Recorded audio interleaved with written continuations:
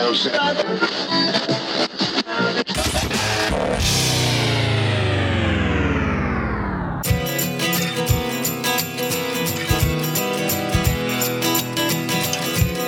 right, welcome to Guys Telling Stories. Guys Telling Stories. Bill, thank you. You forgot. Oh, that's all right.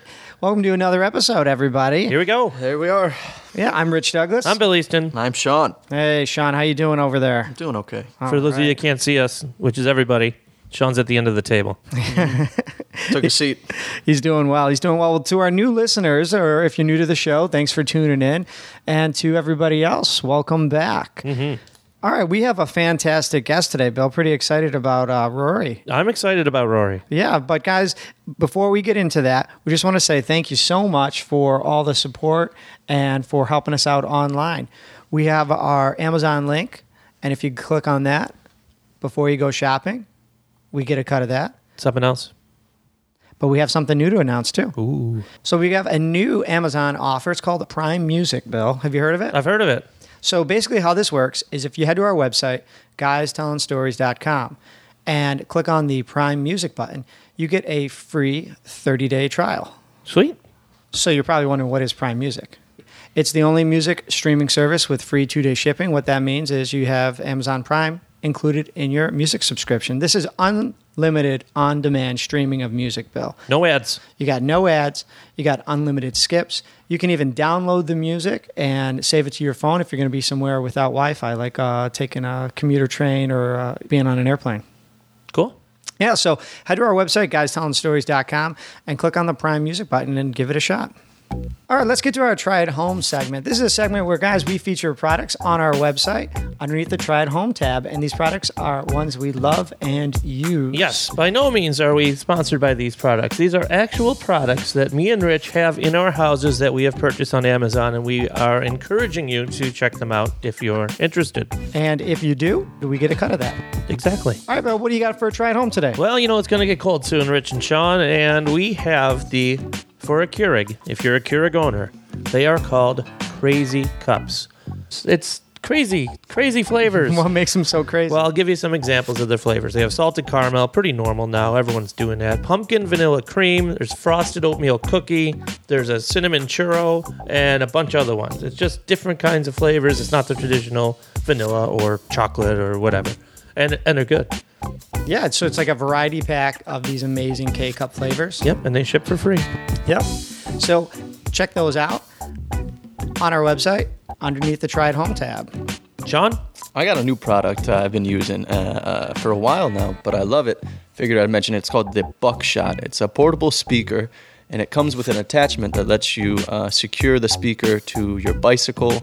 You can secure it to the top of your canopy if you're tenting, and it just blasts sound. It's very small, it's very rugged, it's water resistant, and it's durable. You could drop it, and if you wanted to throw it, you could throw it, and you could attach it to just about anything. So I've taken it on bicycle trips, and you're cruising along, 30-mile bike rides, and you got music enjoyment the whole time. So it's Bluetooth connectivity capable, and it's got a battery life of about 8 to 10 hours. That sounds great. You guys know I always love carrying around a Bluetooth speaker. You never know when you need some good tunes. So, guys, if you like the sound of Sean's Buckshot Bluetooth speaker or Bill's Crazy Cups for the Keurig machine, head to our website underneath the Try at Home tab. These are amazing products, and if you like what you see, click our link, and we get a cut of that. So for all you new listeners out there, we want to say thank you. Rich, Bill, and I.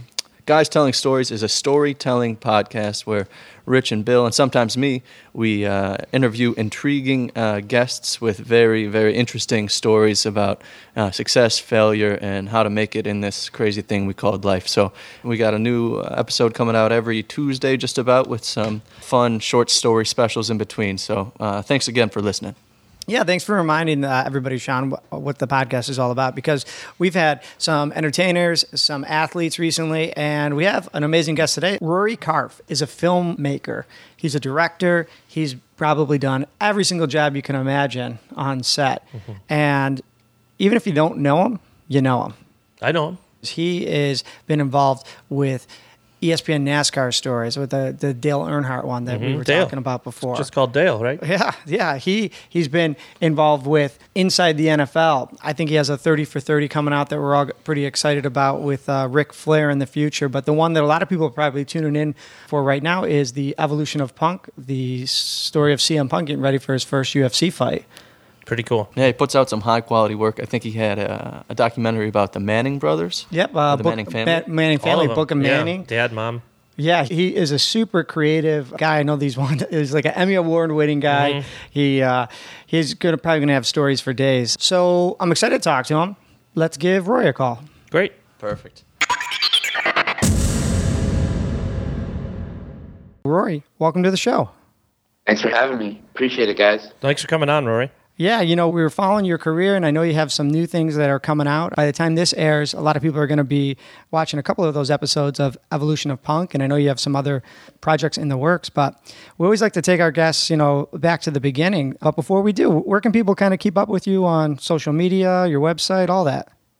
My Twitter is at Rory Karpf, last name spelled K-A-R. P is in puke. F is in art. I don't know. It's a very weird last name. And my website's rorykarpf.com, or you could also go to firstrowfilms.com, all spelled out. Your list of credentials, the projects you've done, you've kind of like woven your way through all these different types of world. But I was curious if we could start way back in the beginning. You got a lighthearted story about a kid that just likes to tell some stories, maybe something from grade school, high school, college, were you that kid always carrying around a camera, or were, mom and dad involved in storytelling? How'd you get your start? I mean, I was not that kid. I was a kid who got in a lot of trouble growing up. Nice. I almost didn't graduate high school. I got suspended for starting a massive food fight the last day of school. I was never really doing anything criminal, but I was always kind of antagonizing the teachers and speaking out. And I kind of always imagined doing stuff in front of the camera. I started doing stand-up comedy when I was 15 years old, going to open mic nights. A teacher would take me there and would drive me because my parents wouldn't take me at the time. So I was getting a teacher to take me, and he and I struck up a friendship, and it would probably never be allowed today that I was just driving around this guy's car and he was picking me up and taking me, all throughout Philadelphia to do stand-up. But we stayed in touch, and in fact, he came out recently this past week on a shoot with me for the Dana White Looking for a Fight show. He was kind of a production assistant on the shoot, and we were in Sturgis, and we had a great time. That's great. Yeah. So much fun. So yeah, I mean, I was always kind of a creative kid, and I didn't do very well with a lot of structure and rules and whatnot. And I had a TV show in high school, but I was more in front of the camera. They had a TV production studio, and I don't know, it was just a total spaz. Well, you shouldn't get in trouble for starting that food fight. On the last day of school, I got to imagine there's so many people that have done something like that. They make you clean it up. Maybe they make you come in during like final exams, or, get like a detention. But what happened was, Billy Madison, I was obsessed with that movie, and this was like when Adam Sandler was very popular. So I had done kind of like my impression of Billy Madison getting into a fight with a French fry. And we're rolling around on the ground, and I'm running in the trash cans, and everyone's cheering, and I get carted out of the cafeteria by teachers, and then the whole cafeteria was chanting my name, and Rory. It made its way to the in-school suspension class from what I had done, and one of the kids punched the in-school suspension teacher in the face because he wanted to go to the cafeteria to see what was going on. So what happened was the police were called to school because it was an assault. And when the police came to school, they caught 2 kids smoking weed in the parking lot and then arrested those kids. And so it was this big chain reaction. And they were trying to get me for inciting a riot at school versus just having this comedic display. And I remember being in the principal's office with my mom, and she just thought I was this like, I don't know if she thought I was like some kind of hooligan or just a total like misfit, but she had said like, well, I have no idea what Rory plans on doing after he graduates high school. And I remember Mom's like, well, he's going to college. He was actually on your honor roll. So I kind of I used to do well without putting a whole lot of effort in the academics. But so anyway. So you're a good student, and you got good relationships with the teachers. I was going to say at first, like, just one teacher, okay, just one. Every other teacher hated me beyond belief, and I really, really was a pain in the ass. I mean, when I look back on some of the things I did, in fact, most of the time now, if somebody reaches out to me on Facebook or someone that I went to school with, it's usually I'm just doing a lot of apologizing.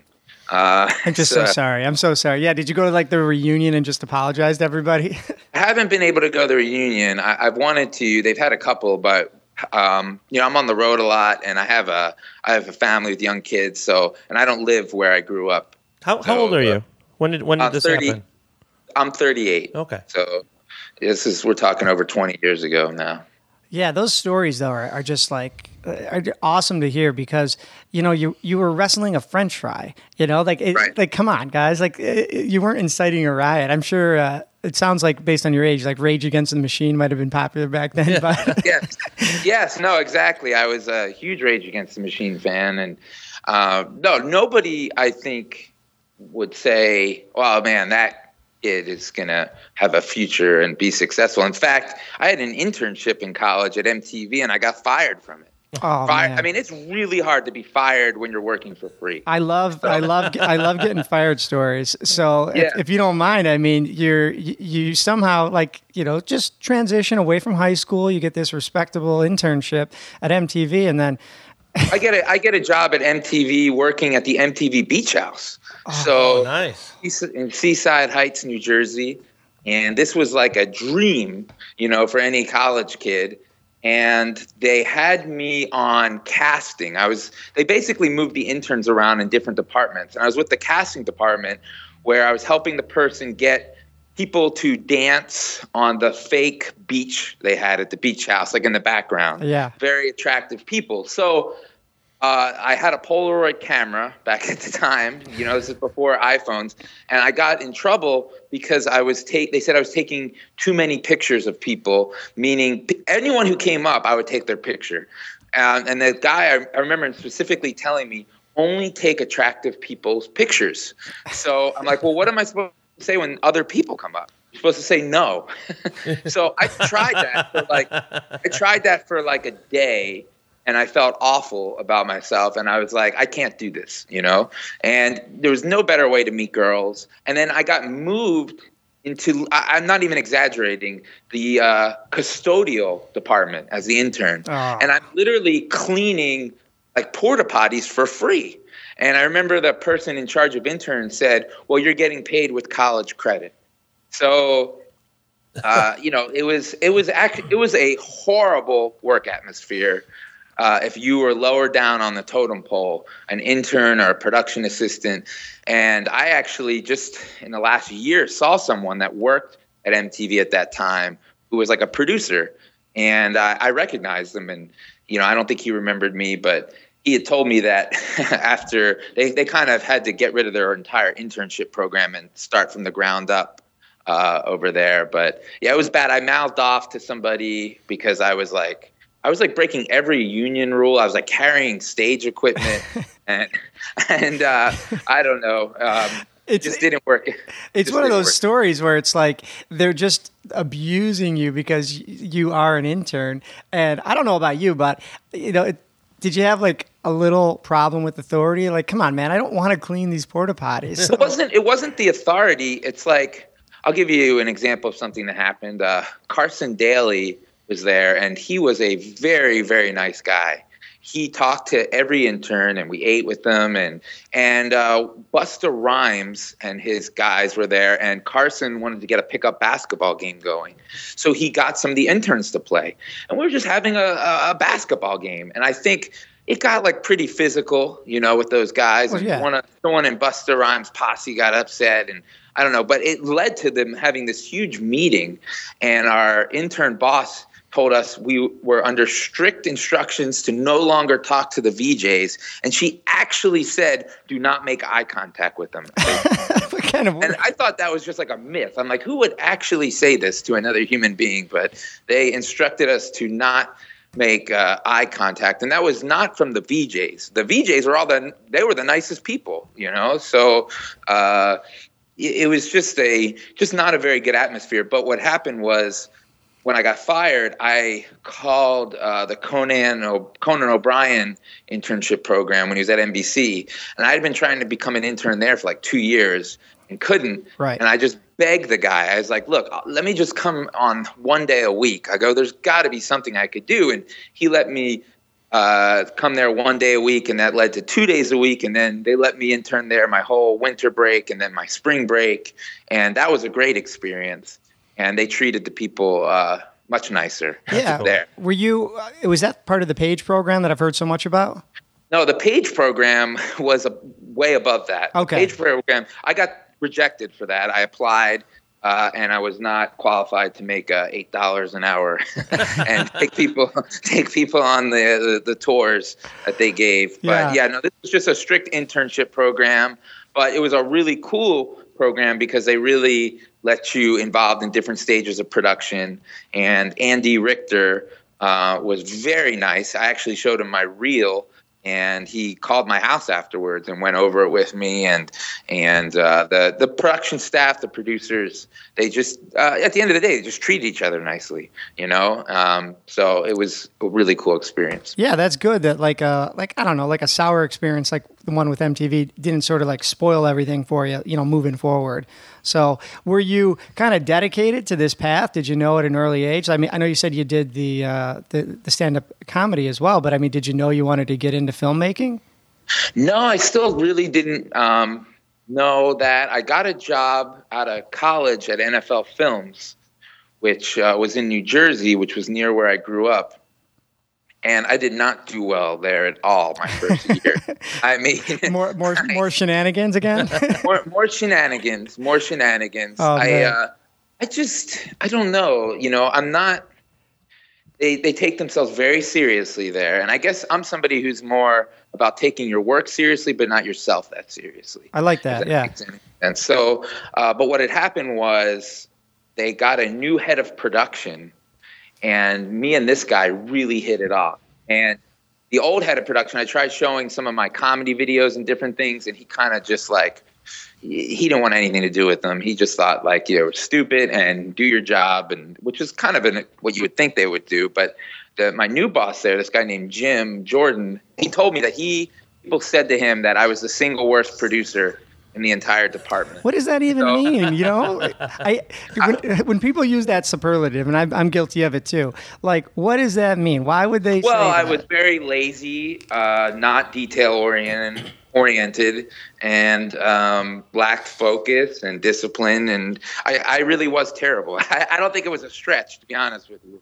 I love hearing this right now because we always take that like inspirational path towards the end, and you would probably say this, so correct me if I'm wrong, but you are like not the person to ask about that path for becoming a filmmaker. I think what I would say that, there's a couple of things. Like, I knew I always had ambition. I just didn't at the time have ambition to be a filmmaker. Okay. But I had ambition to be successful. I just didn't know how to do it. So when I think in life you need some people that become your mentor or just believe in you on a certain level. And when I found that, first in high school with my production teacher, but then the head of production in NFL, what happened was they were like a player's coach where I didn't want to disappoint them. Yeah. So I started becoming more successful and becoming good at my job because of their support. So I think, you do need those people to, you can't do it alone. And also there's not one right path, Yeah, that's kind of what I was saying. It's not like your story is, like any bit different than anybody else. You take some missteps here or there, but it's just, I'm loving the lighter comical side where you're admitting like, oh man, I just wasn't focused at first, or you know what I mean? Like this one guy said this about me. So, it makes for like really good story because people can laugh and go, oh, I was there too. So when you kind of like begin to take that first step, was it because someone's encouraging you? You mentioned players coach, you wanted to sort of impress and get that approval from someone. Where were you when that was happening? What like project were you working on? Oh man, I was probably about 23 years old, and I was an employee at the NFL, and you work on different shows all the time. And they had a show called Inside the NFL on HBO. And we would do at NFL Films, we would edit the games, and write the scripts. And I just tried every week to find some other kind of nuance. And as crazy as it sounds, people weren't really utilizing the internet back then that much. I mean, this is like 2000, and I would try to find facts about the game or different things and put in. And I just started taking more pride in my work. And I started this even back in college to no matter what I was doing, to try to do a better job of it. I didn't really know how to do it in college. Yeah. But I started, no matter what the assignment was, no matter whether I wanted to do it or not, even logging, I just started to understand what it was to work with, try to be excellent at something. So you're making your way down a career path as a filmmaker, taking these steps, which would seem to be pretty more basically just taking better care of what you're doing and how you're doing it. Where was the point where this is what you're going to do and there's no turning back? Well, I mean, it took a couple of years. I was still doing some side projects. I was really into like fitness at the time in my 20s. I had a fitness radio show I hosted, and I was really into that. And Steve Sable came on my show, and cool. It's kind of a local show. And so I didn't know whether I wanted to do that. And then I became the director of the Dale Earnhardt movie for NASCAR. What happened was my friend I was telling you about became the head of production for NASCAR and called me up and asked me if I wanted to work on the Dale Earnhardt movie. And I started out as just kind of more of a lower level producer, and then kind of became the director by default because I could edit. And I started editing on the rough cuts, and they had brought in some other people like from LA, and they just weren't vibing. It was a big documentary on Dale Earnhardt, the deceased race car driver. Yeah. So anyway, I liked being the director. I liked being a part of a film and taking it from a beginning, middle, and end. So that's kind of where it started for me. And at the time, NASCAR was very popular. And because of the success of Dale Earnhardt, I got to work on other big NASCAR projects that eventually led to a 30 for 30 on this race car driver named Tim Richmond. So, it kind of just happened organically. Yeah, I mean, a lot of people out there are probably curious to hear about the life of a filmmaker. When you say a project or like a film, do you know how long you're going to be working on that project? Like if you're given the title, for example, of editor, director, producer, like is it 6 months and hey, I'm busy for 6? Or is it like, hey, this could go on for 2 years? Well, it's different now. It depends on the project. So I'm working on a 30 for 30 film on Ric Flair, and they weren't sure on the air date. The only thing I was sure about is when the rough cut is due. Okay. And then based off of the rough cut or their scheduling, they decide on when they want the final film to air. So that one kind of has been getting moved around depending on scheduling. And then there's some other projects. Been doing a lot more series work where, they have a very specific deadline of when things are due, and how long you're going to work on a certain project. But like you mentioned, the CM Punk series at the beginning, that was predicated on when he was going to fight. Mm-hmm. So I'm sure people would love to hear some behind the scenes. You're probably the coolest behind the scenes guy we've talked to because you're just in these different worlds, NASCAR, NFL, WWE, UFC. So, you know, in terms of working behind the scenes, maybe we could talk about shooting, you know, with CM Punk, whatever you think would be something that would be interesting to hear about. Yeah, so with CM Punk, I try to form a relationship with the people and be genuine. And, you know, he was very into it when we were first filming because he had just started training. Okay. And I tried to be understanding of his time. And this isn't like a reality show where we're with him like 12 hours a day. And so I tried, you know, if we were filming with he and his wife, you know, we're filming for like an hour, you know, and then we would leave. Okay. So he's very into me being respectful of his time and not pushing the boundaries, especially early on. And, you know, he's a pretty cool guy. You know, he's a moody guy, though, and I think he would tell you that himself. And especially when he was hurt, I think he was like almost just wanting to be done with having cameras show up. Yeah. So, you know, I just had to explain. You know, we took like a break. You know, we weren't filming nonstop. We would take a little break because he wasn't training anymore and he was hurt. And then, you know, we kind of resumed things and. You know, he would perk up again, and it's just a process. You know, it's give and take, and being respectful with people, and same with Dana White. You know, we film a lot with Dana, and same with Snoop Dogg. I've been fortunate enough to film with him, and we're about to start on our third series together. So.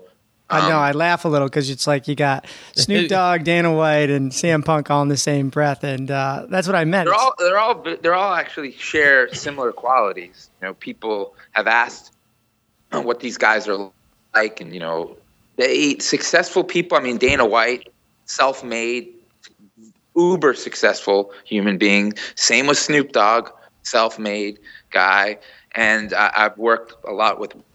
Not a lot, but I have worked with Rob Lowe on the I Hate Christian Laettner film. And, you know, people would chuckle when I say, yeah, Rob Lowe and Snoop Dogg have similar qualities. But they really do. Their work ethic is just unmatched. They never stop grinding. Both those guys. And also the way they treat people. I've witnessed the way they treat fans. And, you know, look, everybody has bad days. But, I mean, Dana White, I've never seen this guy not be friendly to someone who comes up to him. Doesn't matter who they are. He could be in the middle of something. He could be on the phone. He could be literally watching a fight, and he makes time for the people. And there's definitely something to learn from that because I'm not always that way. If I'm in the middle of something and someone comes up and they're like, "What are you doing?" and kind of maybe gets in the way or something. And, you know, I watched it with Snoop too. He's just very, very gracious with people. So, you know, I just try to be respectful and come from the heart and also make FaceTime with people. You know, when they see that you're around, they see that you're working hard, I think you can get their respect. No, absolutely, man. Now, take us through what it's like to, you know, the creative control process. You get to, you know, be there in real time, experience and direct, and then, you know, editing, you kind of control what the viewer sees. You know, talk about that process a little bit because, you know, it seems pretty interesting and, you know, behind the scenes. Yeah, well, I mean, it's usually a collaboration, and I try not to be too precious with like, oh man, I'm a artist and this is my vision, and you know, obviously I have a vision, but if you want to work with networks and big people, you've got to give and take sometimes. So, you know, for the CM Punk series, it was really dealing with UFC and Fox Sports, and they were both really good. I mean, they gave good notes and good insight and really let me pick the direction where I wanted to. I mean, you'll see with the CM Punk series that it's a non-traditional format. There's no talking heads. There's no narration.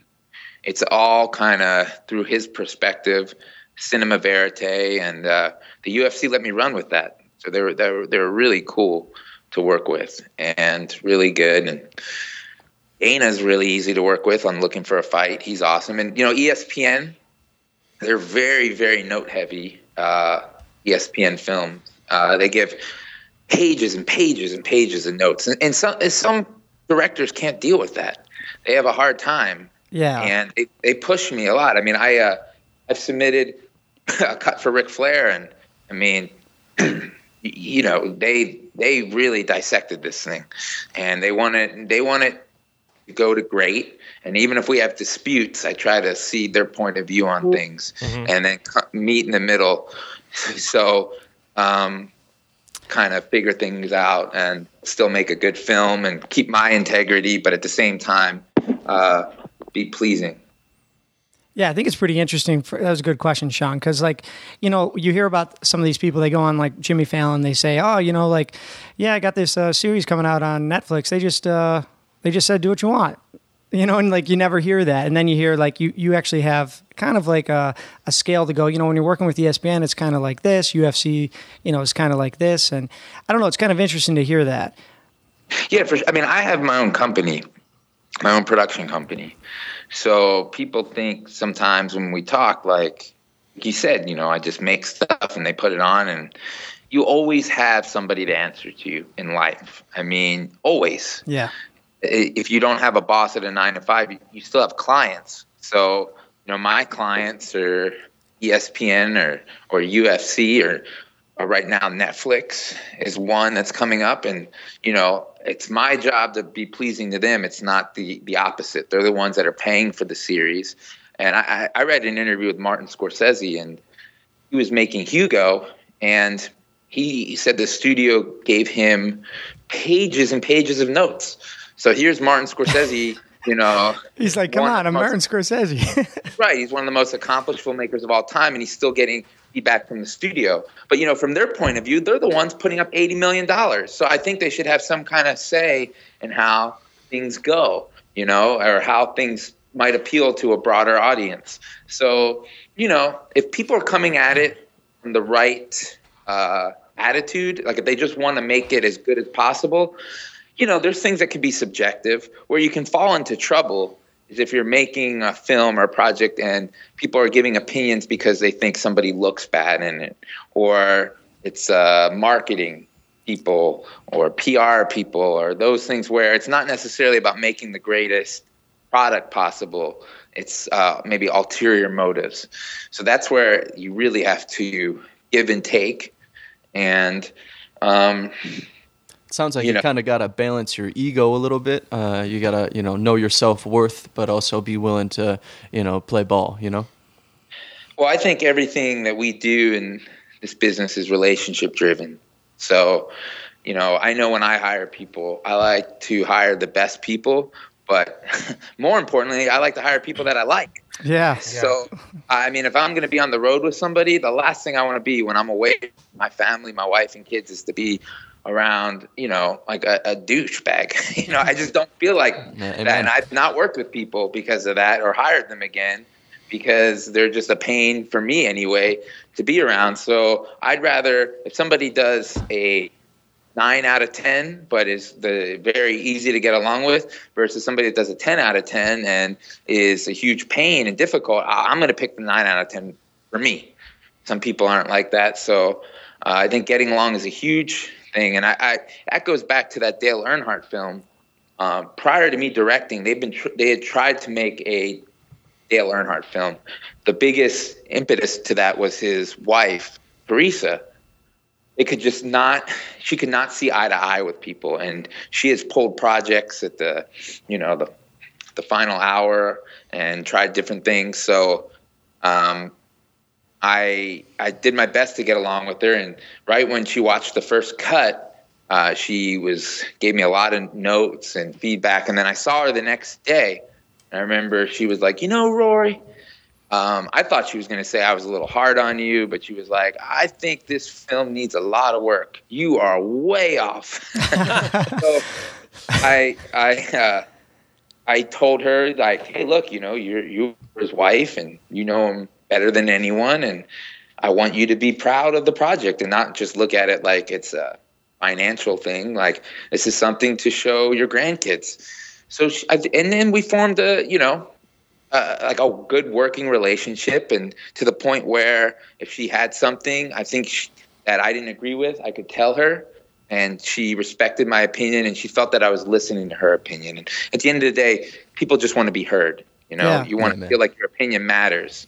So, to answer your original question, you got to put your ego aside sometimes and not be like, oh, I'm the precious filmmaker. I'm an artist, and you can think those things in your head. Yeah. But you do.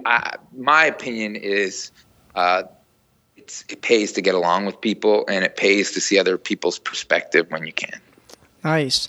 Well, we're getting to that portion of the interview where we always like to ask about like a challenge or an obstacle. But I got to say, like, you have so many impressive stories and, pieces that you could talk about. So, I mean, you could take it anywhere you want, like go way back, maybe some of the more recent stuff you're working on now. But was there a challenge you had to overcome that is a good story to tell and you kind of like learned a lesson from it? Well, I think one of the projects that I'm pretty proud of is the Book of Manning on the Manning. Yeah. And so we encountered some challenges on that. Archie Manning stopped production twice, and why? Come on, man. Yeah. And I mean, one of the times we were already filming interviews and I'd already gotten paid by ESPN, and I remember calling him and telling him that, and he was like, sorry, Corey, can't help you. He thought my name was Corey for like 3 years. He's calling you Corey and I sent an impassioned plea to his wife, Olivia, who's such a sweet person, and she kind of convinced him to do it. And, it was going really well, and there were a lot of issues at the end on that one. I got some feedback from Peyton Manning and about certain things that maybe he didn't like. And this is like in the middle of like Broncos training camp. I'm like, he's watching a rough cut of a film. And so he can do everything. He never sleeps. That guy never sleeps. Yeah. Right. And, Archie was, he was really cool, and he called me, and, I got kind of scared because it was a list of a lot of things that he wanted taken out. And, so it was just dealing with that. And then, there was a whole thing with the narrator, John Goodman, where I made a huge mistake. Let's hear about that one. Well, I made a mistake, like, without getting into too much detail, with something legally that I didn't know about. Not like with criminal or anything. Yeah, like contractually or something. Exactly, contractually, with the way they set up the contracts. And I really upset some of the people at ESPN without meaning to, and it looked like there was no way John Goodman was going to be able to narrate the film. Then it looked like they might have to take the film off the schedule, and luckily John Goodman made some calls and elected to forego some money and some things just because he wanted to do the project, and really saved my ass. And when I saw him at the narration, we recorded in New Orleans. Like, I'd never met the guy or talked to him before. He walked in and I hugged him. He must have thought I was a lunatic. That's awesome. He's like, it happens to him all the time. He's like, Corey, why are you hugging me? It's like, damn it, Archie. He's I'm hugging John Goodman. Right? No, I was making a joke. Like he never met you. No, I hear you. So I'm hugging Goodman, and he's like, like patting me on the head, saying, he was very nice. And same with Archie. He at the premiere, he was like, Corey, your name's not Corey. And I'm like, oh. But there's a lot to actually get that film on the air. I went through a lot of speed bumps, and that was really the first major production for my production company. So I really wanted it to go well. And, man, you can't get too high with the highs, and you can't get too low with the lows. Yeah, right on. I mean, that film was like one of the highest rated. I know everyone is probably familiar with the Book of Manning, and it's just cool that, like you said, it wasn't all just like smooth sailing. It actually was a lot of hard work and a couple hiccups along the way too. Well, I saw an interview with Steven Spielberg recently, not comparing myself to Steven Spielberg, but he said he's never had one film where it's been easy, never once. So I try to, I think that's true. And going back to another thing with Sylvester Stallone, I remember he said that when he was filming Rocky V, it was the easiest, smoothest process, but probably by far the worst film. Yeah. And he was talking about how when they made Creed, how difficult it was for him to be that character and what he put himself through. And in my opinion, that was a great film. So I think, these things last forever, hopefully. And hopefully you touch, move, and inspire. And it shouldn't be easy. And there are going to be hiccups. I get worried when it does go too smooth, to be honest with you. Yeah, it's a real catch-22. You don't, wish for the hard days, but you always end up learning something from them, and you kind of wish for the easy days, but then, like you said, you might not end up with the best product, if everything goes so smooth. So it's a weird balance there. Definitely. And, sometimes you think something is a bad thing and it turns out to become a good thing. So what are you working on right now? Yeah, looking ahead to current business, what's something that's currently exciting you? Well, we have the Ric Flair 30 for 30. We have the Dana White Looking for a Fight series, which is currently on YouTube. And hopefully it was announced by Dana that it's going to go to Netflix, which would be really cool. We're doing a film on Jerry Jones and his relationship with Jimmy Johnson called Before We Were Cowboys, which is a really cool project. And there's a couple of things that are really close that by the time this airs might be finalized, but two series I'm really excited about that I'm really hoping come through. So one of them is not sports, so that'd be really cool. And I'm fortunate. There's a lot of good stuff. Yeah, you said you're doing a third series with Snoop? Yes. Yeah, that's be another season of Coach Snoop, and we're right now just trying to finalize where it's going to air. So that one could be really cool too. If you don't mind just talking about that for a second, he developed a different type of relationship with you than I think people realize, in the sense that you're not like following him around while he's putting on a concert or following him around while he's like smoking weed. It's like him and his son, him and his family. You know what I mean? Right. I was so excited to work with him, and I had heard that he could be difficult, but we did this series about his family, and we really bonded. He felt like, we showed him in a good light. And look, whenever you're around and you're doing something on someone's kid, you have an opportunity to be closer. Sure. Snoop and his music is one thing. That's like his business, or it might be his passion, but it's not the same as his family. So right. When you're with someone's family, you get to know them. So he was really happy with how that turned out. Then we did this thing on his football league, which was like his second family. He started his own youth football league called the SYFL, which has been really successful, has put players in the NFL, and basically was a league for kids in the inner city of Los Angeles to play football for free, where they didn't have any dues or whatnot. Yeah. And he started like 15 years ago. So we did a series that was on AOL. And we just get along well and work well together. And I seem to be able to work around his schedule. And he trusts, the biggest thing is trust, because we ended the series kind of out of order on how certain things went. And if you watch it, it's on AOL right now. We end the season. I don't want to spoil it, but I guess I will. They lose their final game. Yeah. And at first he was not cool with that. But I explained it to him, and he said, you know what? I trust you. If you think it's the right decision, go for it. Yeah. And I thought that was really cool. And I don't take that for granted at all. And, he's been really nice to my kids. My son has a YouTube show, and he's interviewed Snoop on it a couple times. He does like man on the street interviews, and It's called the Cooper Johnson News. If you want to check it out, and Snoop's been really good to him. He tweets it out and everything. Yeah, I think we saw a picture on your it was Twitter on your Twitter feed. What a cool thing to do with your son. Just he's I asked you in the start of the interview, like, oh hey, family influences, and he gets to say, oh yeah, me and my dad had a YouTube channel when I was growing up. Maybe you heard of it. I interviewed Snoop Dogg. Right. Pretty No, awesome. for sure, I like it. I shoot the camera for him, and It looks kind of orders me around and tells me what to do. Yeah, we pulled it up now. Yeah. At least a still shot from the Twitter. looks like your son's got some of that same ambition or drive.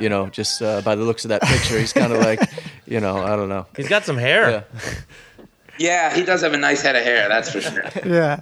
Oh man. Well, Rory, this has been pretty great and amazing. And as we sort of ride off into the sunset, we always like to ask about, any advice or final thoughts. And a lot of times people, after they reflect on their stories, can at least offer up something. Is there anything that comes to mind to you? Maybe not somebody that necessarily wants to get into filmmaking, but somebody just starting out on their path to whatever they want to do. What advice would you give to them?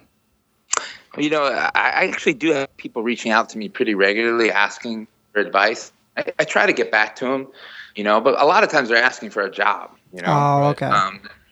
So my advice is kind of threefold. I would say, a lot of people are like, I'm doing X, but what I really want to do is Y. I'm working at Starbucks, but I want to do this. My thing is, wherever you're working currently, you need to try to kick ass in that job and do it so well that people are going to notice you. That's good advice. Especially in production, because the last thing that I want to be dealing with, I know when I'm on a set, is a production assistant that wants to be producing, or a gaffer that wants to be directing. I want the gaffer to be a gaffer, and I want the production assistant to just be a production assistant and help me out. And when they're doing that and they're excellent at it, it makes me want to keep rehiring that person. And it makes me want to keep working with that person, especially when they're easy to deal with and there's no drama and they just do their job well. And then when I form a relationship with them and they tell me what more of their ambition is, I'm more interested in trying to help that person reach their goals. The other thing I would say is there's never been a better time than right now to be a doer. The world responds to people that do things. So if you want to write scripts, get final drafts, start writing. If you want to direct, make stuff on your phone and put it on YouTube. You don't have to wait for someone to give you permission to do anything. So, you might not get a producing job or directing job or writing job, but you can still do all these things, and you gain experience by doing those things and then putting your work out there. So there's websites where you can put your screenplay out and people will give you feedback on it. Yeah. You just have to be willing to do the work. And you've got to be willing to do the work if you really love it, where there's no end in sight. You could literally be doing this and not make a living. And then you'll know if you really love it. Like if you can't live without it, then I think that you should definitely follow your passion and your pursuits. And I would say it's a great, I love my job. I feel so lucky to have my job. And, so I would encourage people to follow their passion, but make sure you're ready to work really hard and to, work well with others. I hear that. No, Yeah, absolutely. Yeah, no, this has been pretty great. The beginning started out so light and it was funny, but like you said, for the people that are listening, they go, man, I want to be like this guy. I want to do what he's doing. Just start doing it. And also too, a lot of times people reach out to strangers, and I read once in a book that you have your own inner circle, whether you realize it or not. So I think it's good to work with your friends and your family if you get along with them, because those are the people that are going to be in your corner. So it's good to have a good team around rather than reaching out to a stranger on the internet. I think looking what the resources you have right in front of you, you'd be surprised sometimes that, you might have some real allies. that makes any sense. No, absolutely. Yeah. I mean, you look at somebody like an asset and a resource and say, hey, you want to go on this journey with me? I mean, it's you'd be surprised. They'd probably be like, absolutely. Road trip. Yeah. let's pack our bags and Everybody go. responds really well, like, to hard work. I mean, I don't know if you've ever been in a restaurant and, you know, your waitstaff person is just killing it. Like, they're so on top of things and they take so much pride in their work. You notice that. You respond to that. And I think that's in any profession, whatever you're doing, whether it's a school teacher or even a police officer, people respond to passion. You know, they can't deny it. And I think, you know, like Dana White or Snoop or Rob Lowe or even CM Punk, you know, they see that I'm passionate about this stuff, that I care, I give a shit. I want this to be great. So I think then they get on the journey with you. You know, they're cool. Like, wow, this guy cares as much as I do, maybe more. So, you know, I would say to your listeners, definitely follow your passion. Oh, awesome. Great advice. Yeah, this has been great. And guys, we're going to kind of close it out right now, but check out Evolution of Punk. It should be airing right now. And, you know, Rory mentioned a few of his future projects. You know, looking for a Fight on Netflix coming soon. And then Nature Boy is coming soon as well. So, Rory, this has been great. For people that want to follow you on social media, if you could plug that one more time, where's the best place and where are you at?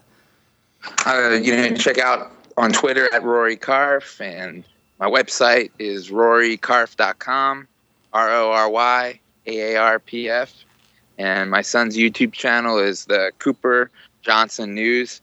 He thinks our last name is super lame, so he calls his last name Johnson. Oh, that's awesome. I saw that on there. I was it's like, easier to spell. I was like, oh man, maybe that's his middle name or something. But No, he thinks our last name's stupid. And I pretty much agree with him. So kudos to him. That's great. Well, guys, this has been another amazing episode of the Guys Telling Stories podcast. I'm Rich Douglas. I'm Bill Easton. And producer Sean. All right, till next time. See ya.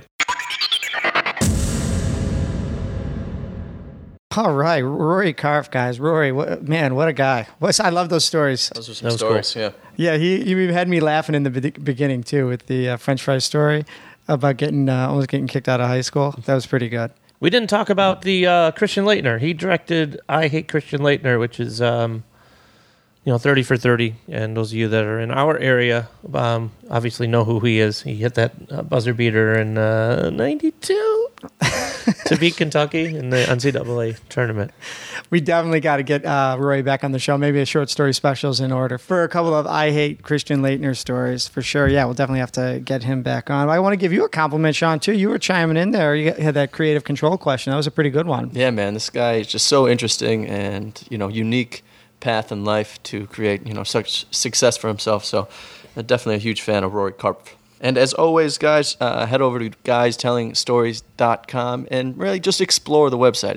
It's cool. It's interactive. We got a lot of things to check out. We got support the show. We got our Amazon links. Get a free 30-day trial of Amazon Prime Music. A lot of different things to check out. Support the show. Try at home. Just really explore the website. And thanks for listening, as always. Yeah, and please, if you haven't already, if you're new to the show, don't forget to subscribe. And if you like what you hear, you can leave us a review and rate over on the iTunes page. All right, guys, until next time, I'm Rich Douglas. I'm Bill Easton. Sean.